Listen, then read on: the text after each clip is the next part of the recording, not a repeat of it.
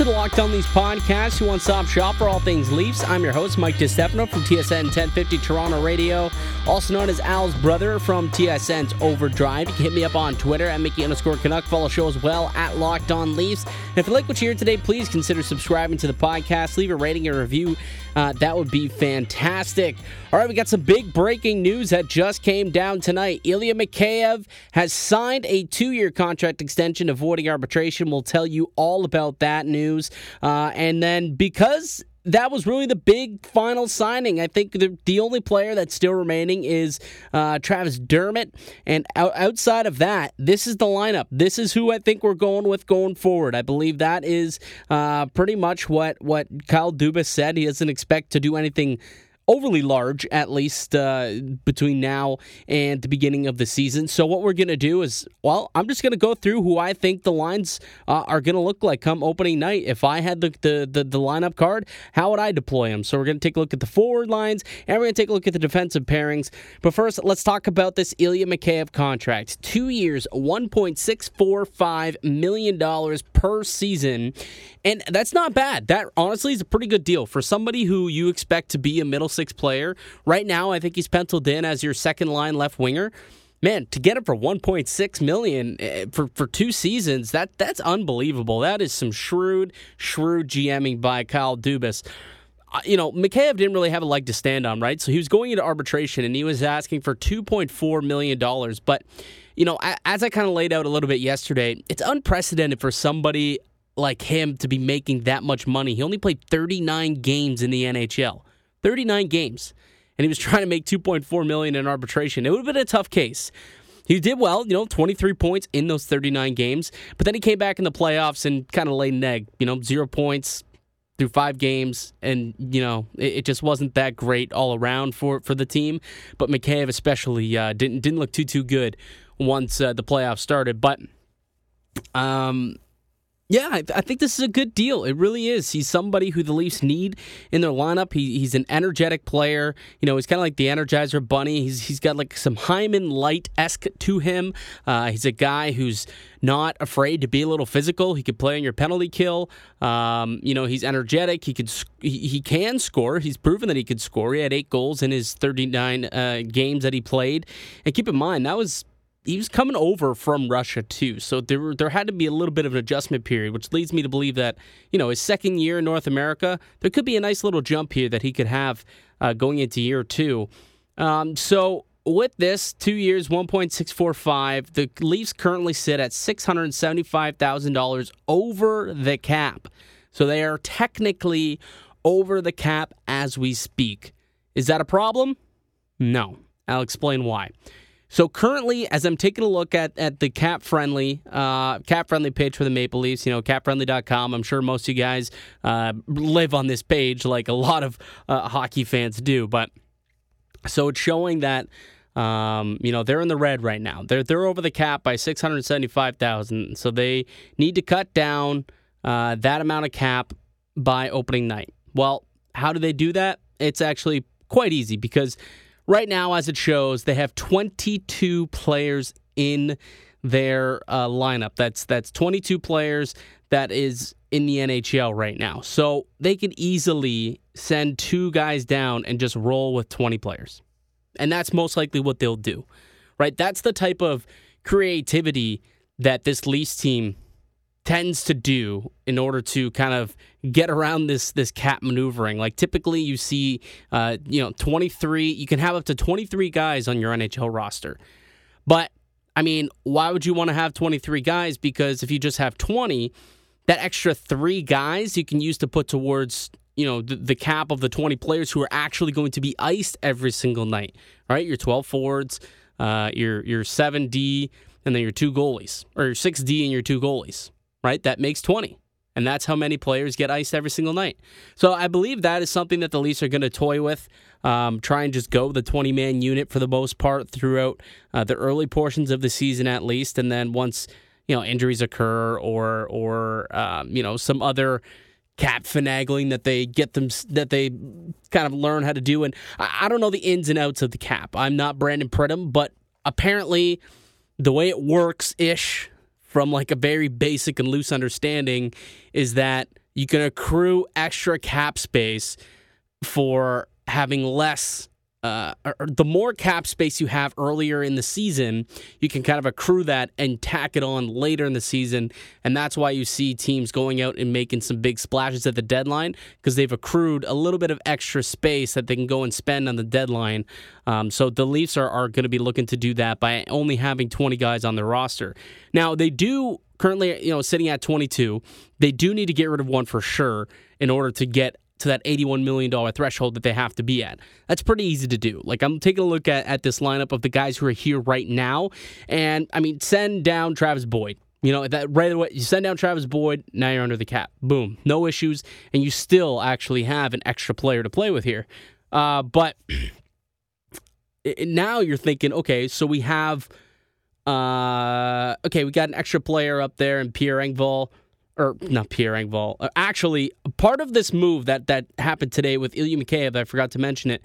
Pierre Engvall was technically buried into the minors. He was sent down to the minors. I believe it was just a paper deal in order for them to kind of get themselves situated. And then once Dermott kind of signs and they figure out exactly where their cap sits, they can kind of maneuver the lineup into the way that they want to make it so that their top 20 players are on the team, and then the other guys who they can send down get papered down to the minors and aren't going up against the cap. And I expect for that to basically happen all throughout the season. So, the fact that Mikheyev's contract for 1.645 put them over the cap, it's not an issue, because the way that the Leafs are going to maneuver it, they'll get themselves below the cap.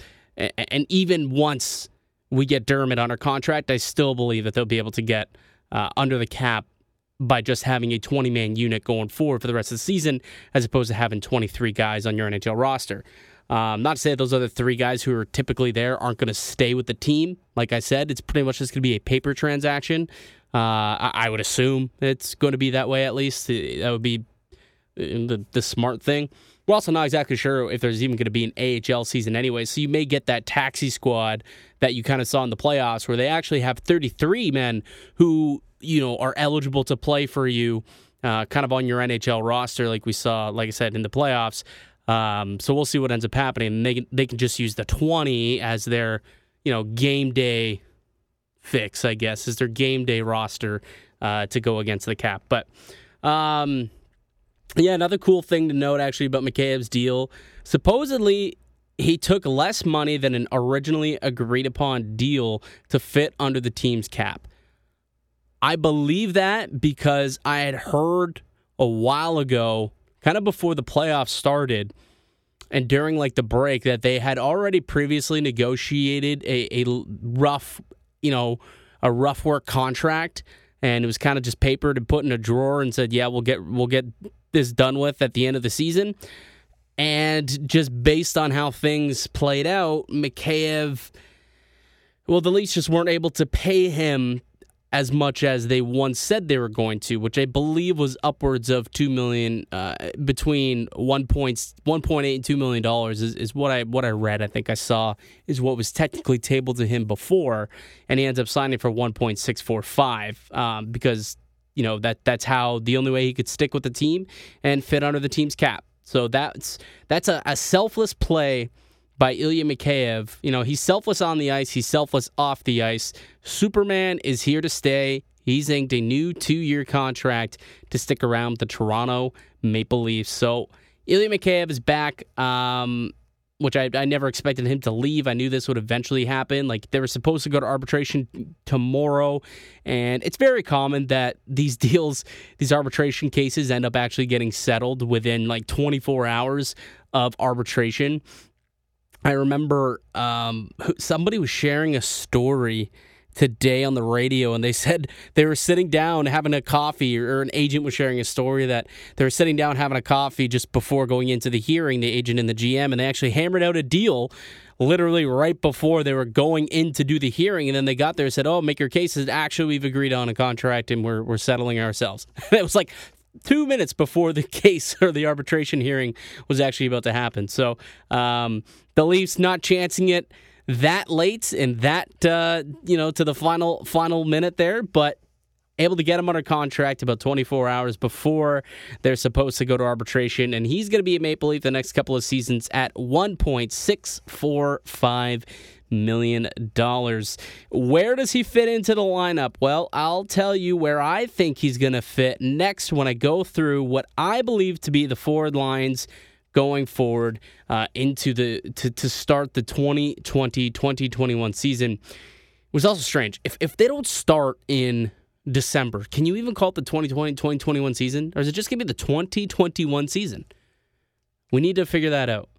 Because I would rather say that, because 2020-2021 it's a mouthful. So if I can just say 2021 season, that would be fantastic. But before we do get into all that, I do want to tell you guys all about one of today's show sponsors, and that's Rock Auto. RockAuto.com is a family business serving auto parts customers online for 20 years. Go to RockAuto.com to shop for your auto and body parts from hundreds of manufacturers. They have everything from engine control modules and brake parts to tail lamps, motor oil, and even new carpet. Whether it's for your classic or daily driver, get everything you need in a few easy clicks delivered directly to your door. The RockAuto.com catalog is unique and remarkably easy to navigate. Quickly see all the parts available for your vehicle and then choose the brand, specifications, and prices you prefer. Best of all, price at Rock Auto are always reliably low, and the same for the professionals as the do-it-yourselfers. So why spend up to twice as much for the same parts? Go to rockauto.com and see all the parts available for your car or your truck, and write Locked On their How'd You Hear About Us box so that they know that we sent you. Amazing selection, reliably low prices, all the parts a car will ever need. Visit rockauto.com. I want to tell you guys all about Built Go. It's the Built Bar's newest product. Built Go makes you the best you at whatever you do. Break through your wall, whether it's mental or a physical wall, break through it with Go every day. It's easy to take in 1.5 ounce packages. Put it in your briefcase for the most focused presentation ever, your golf bag to power you through the back nine, or put it in your pocket to get you through the day. Built Go is the best workout gel on the market. It's 5-hour energy without the same crash feeling. Plus, it's natural, so it's better for the body. It's like drinking a Monster drink with a third of the caffeine and better results. It's got 3 delicious flavors. You can get either peanut butter honey, chocolate coconut, or chocolate mint. How's the Built Go work so well? Well, let me tell you. The Built Go combines energy gel with collagen protein, and the collagen protein is fast absorbing, so it gets into the system fast. Plus, it's easy on the stomach. Collagen promotes joint, soft tissue, hair, and skin health. This stuff literally makes you look better. Visit BuiltGo.com and use the promo code LOCKED, and you can get 20% off your next order. Use promo code LOCKED for 20% off BuiltGo.com. Let's go. All right, welcome back to the Locked On Leafs podcast. Mike DeStefano with you. So Ilya Mikheyev locked up to a 2-year deal, and where does he fit in this lineup? Well, let me tell you, because of this fun little exercise that we're going to be doing here, I'm playing the role of Sheldon Keefe. I got the lineup card, and this is how I'm deploying the troops for the 2021 season for the Toronto Maple Leafs. And yes, over the course of that break, I decided I'm just going to say 2021 because it's easier to say. So, line number 1. I don't think it's going to change very much. This whole top 6, actually, to be quite honest with you, I don't think it's going to change. I got Hyman, Matthews, and Nylander. They worked last year. They were really good. Like, Hyman and Matthews and Nylander were a pretty solid line. They didn't quite cook it up in the playoffs like we had hoped they would. But, I mean, Nylander and Matthews together put up nearly 80, I'm pretty sure they put up 80 goals between the two of them. 80 goals between those two. So, why would you split them up? And then Zach Hyman, he's the guy who goes and digs up the puck and gets it over to these two so that they can score. So, I mean, that's just a line that I don't think they should be touching. I've heard, why not try and maybe have a super line and move around Tavares or move, have Matthews play with like Mikheyev and Simmons and then have Nylander, Marner, and Tavares on a line. Why? Don't... What's the old saying there? Don't fix it if it ain't broke. And Matthews, Hyman, and Nylander is not broken yet. It worked last year for the most part. And, keep it rolling. Keep it going. And the second line, well, this is where I see Ilya Mikheyev check it in to start the year. I think that he's earned the right to be the second line winger. And I think it's interesting that if they would have went to arbitration, the Maple Leafs probably would have neglected to discuss what role he would have been taken.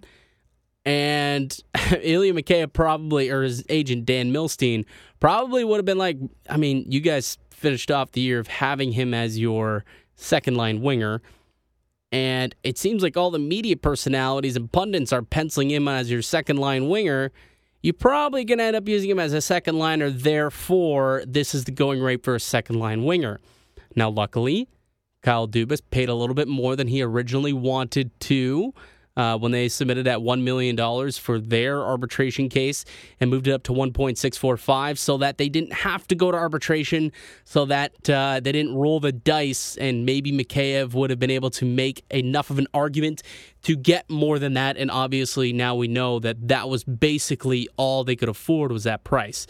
But at the end of the day, I do still think that he ends up as a second-line left winger, right next to John Tavares and Mitch Marner. I think Marner and Tavares didn't quite get going last year. Marner was taken off that wing and put with Matthews for a little bit last year too. And for whatever reason, neither of those two were as magical as they were in year one, right? Where I think Tavares put up 47 goals, a career high. Marner was having a career season as well. So I think that they could really spark something up. And if you listen to the media members who were at the scrimmages before the Maple Leafs went into the bubble, this line of Marner, Tavares, and Mikheyev was elite. It was phenomenal, and that's why there was so much buzz heading into the playoffs about Mikheyev and how good he looked when he was coming back, because he was the MVP of those scrimmages before the return to play. And it just, for whatever reason, once he got into the game, it didn't transition, and he had a really poor playoffs, actually. Not even just like pretty bad, but like it was really poor. So hopefully that was just, a blip on the radar, and he can pick it up, and that line can kind of pick up where they left off, and Marner and Tavares can refine that magic that they had the first season that they were together when they were just automatic. Moving on to the third line. I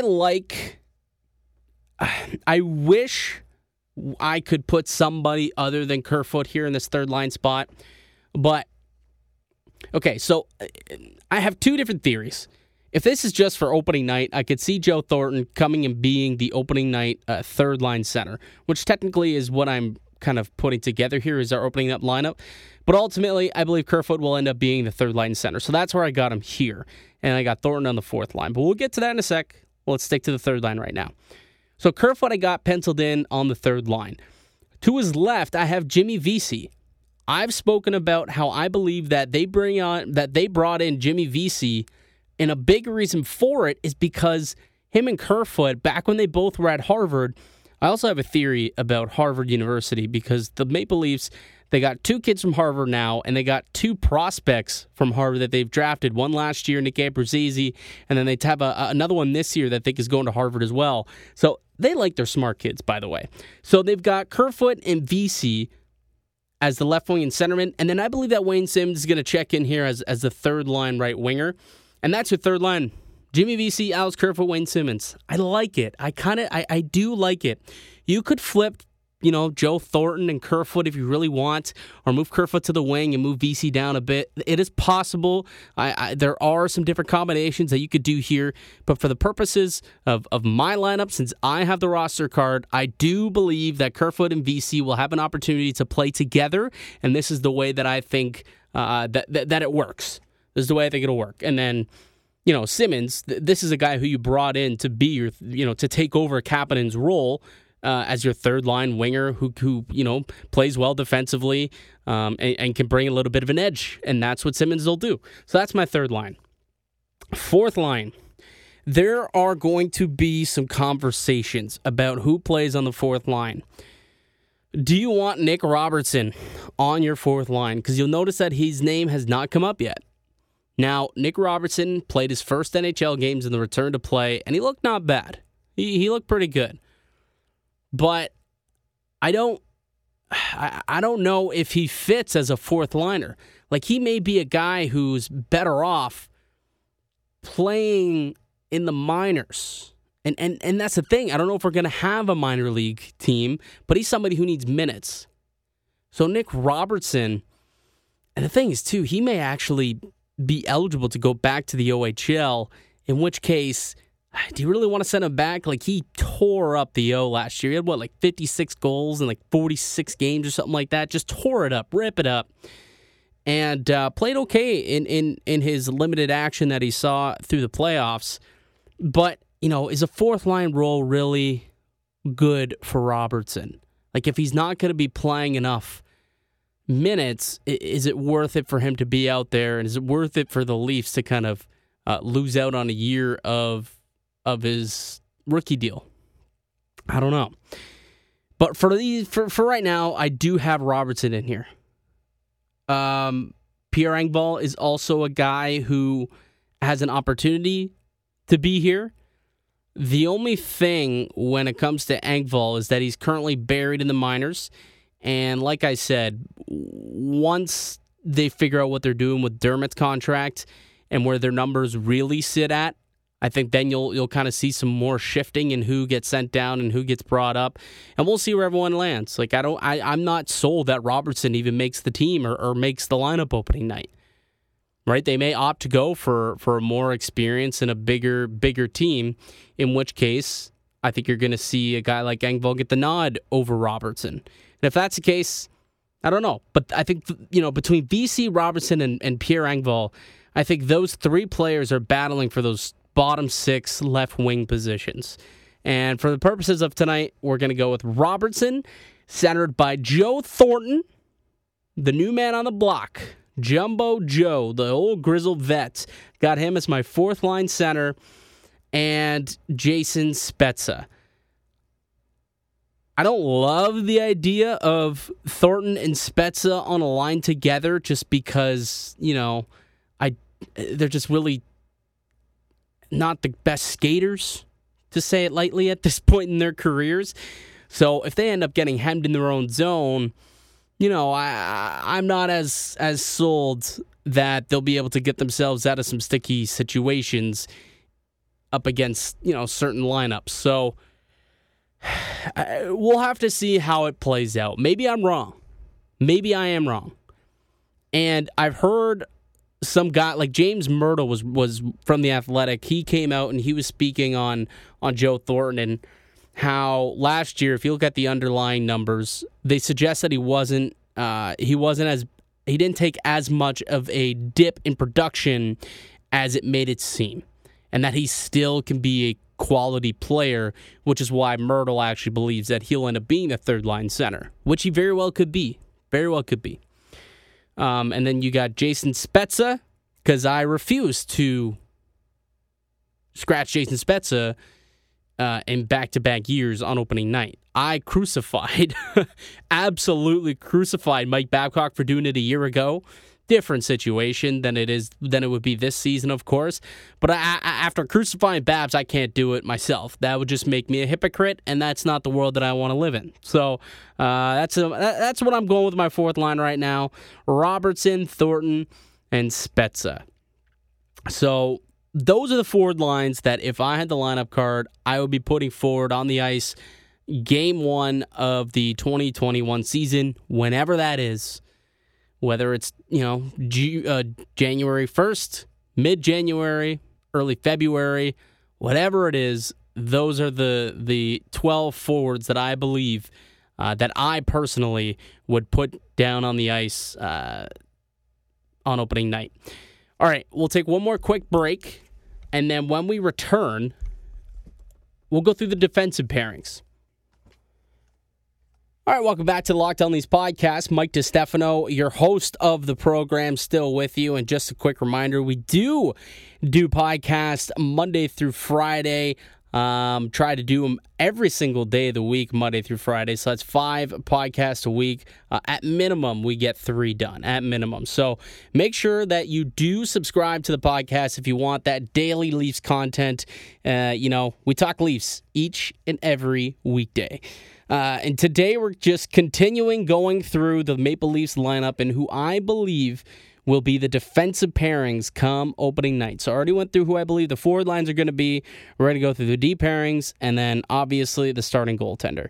So there is little debate as to who is going to be paired up with Morgan Rielly in Game 1. Some believe that Muzzin and Brodie could possibly end up together as a complete shutdown defensive pairing.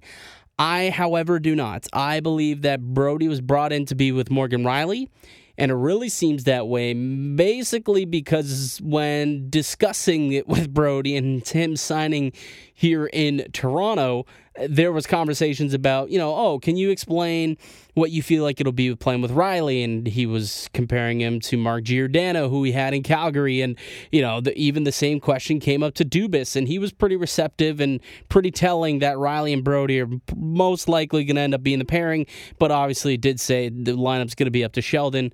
In this case, I'm playing Sheldon, so it's up to me. So I'm going with Rielly and Brodie as my first pair, and I really, really love that. This is going to be maybe Rielly's best season of his career. He had a really good season the year before last, and I think he's going to have an opportunity to have an even better one this year. With a solid D partner like TJ Brodie, and he's somebody who not only can move the puck up, but somebody who's also stout defensively, will allow Rielly to be comfortable jumping up into the rush. And when Morgan Rielly's at his best, it's when he's jumping into the rush. So having a steady defender like Brodie back there, who he would feel comfortable kind of leaving on an island to go and try and be aggressive and make plays, and just know that Brodie will have his back, I feel like he's going to be even more aggressive. And when he is aggressive, he makes plays. And when you make plays, you score goals. And that's what I think that Rielly and Brodie pairing is gonna allow them to do. It's gonna allow for them, not only them to score goals, but whoever's on the ice. Like, it's just gonna be a solid unit, and they'll be reliable defensively. This is a unit with Rielly and Brodie who you can start in the offensive end. You could start in the defensive end. You can really start them in any zone and feel comfortable with it, right? They're both, they're not the best defense. Rielly's not the best defensive defenseman. Brodie, he is pretty good. He's a really good defensive defenseman. So, I would feel comfortable having them in all three starts. And then that moves me to the second pairing, where my legitimate shutdown pairing, and that's Jake Muzzin, Justin Holl.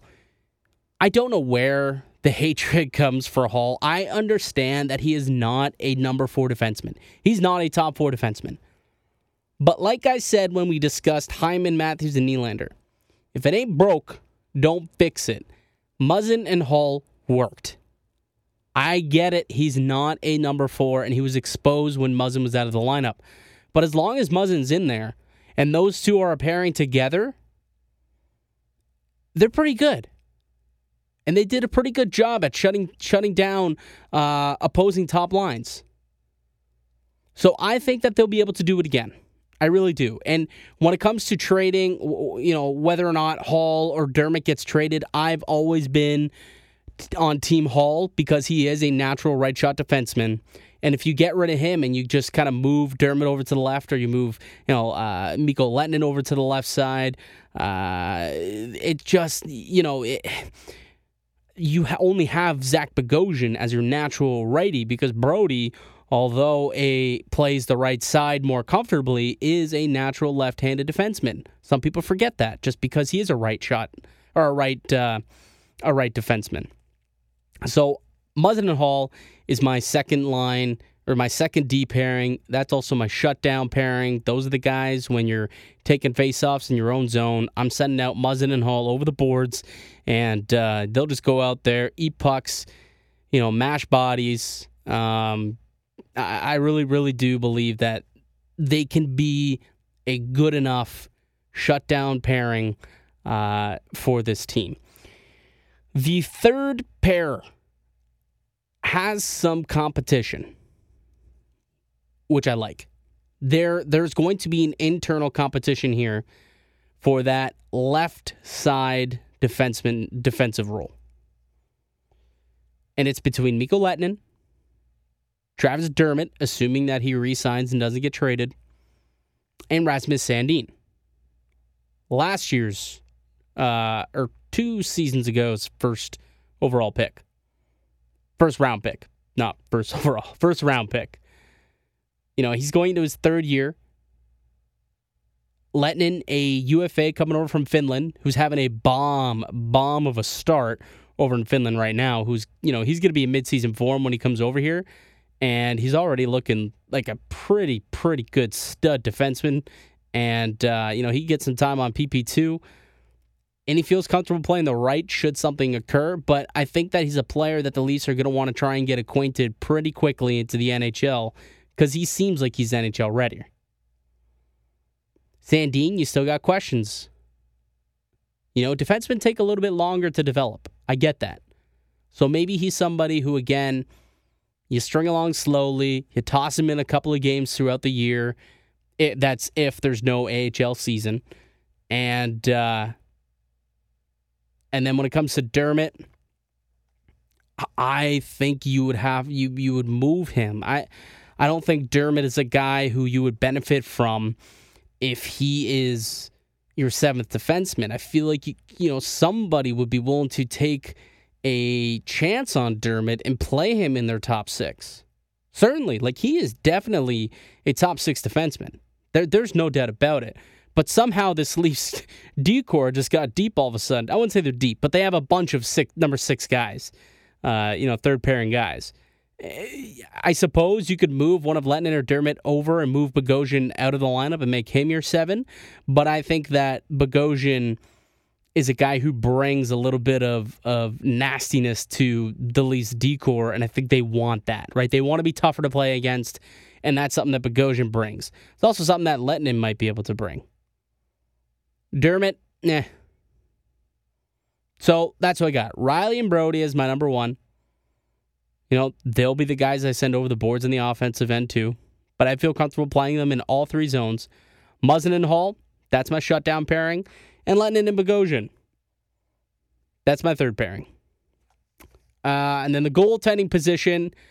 All right, so Freddie Anderson looks like he's going to be the starting goaltender for the Maple Leafs. There was a time where I did not believe that was going to be the case. I have since softened on it, much like the market for Anderson did. And I softened on it long ago, only because what I saw was an influx of goaltenders that was hitting the market, and I kind of had a feeling that was going to kill the trade value of a guy like Anderson, and if you're not going to get a really solid return back for him, you might as well keep him and roll the dice on another season, another year. Plus, it feels pretty good knowing that Joe Thornton believes that Anderson is somebody who this team can rely on to win, right? Remember, he said that in his press conference. He said, Freddie Anderson, he's a goalie I really like. He's someone I'm looking forward to working with. He's somebody who he would have played against back when Freddie was in Anaheim.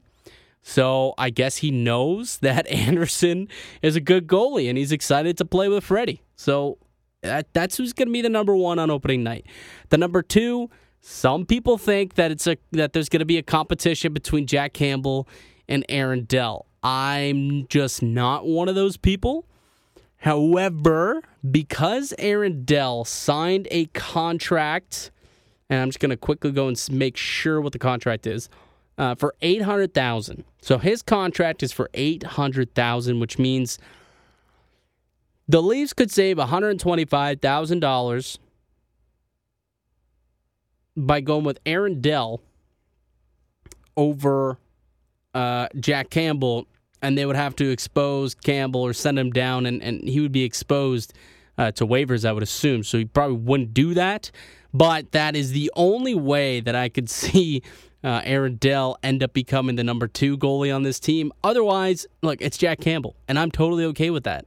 I was okay with Jack Campbell being part of a tandem, so if he's going to come in and just be the number two behind a guy like Freddie Anderson who could play you 55 to 60 games, now it's going to be a shortened year, so he's not going to play 50, 60 games, but regardless, he'll play you 60 to 65% of your games.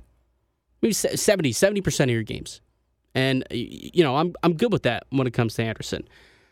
And Jack Campbell just has to play the rest. I totally feel comfortable about that.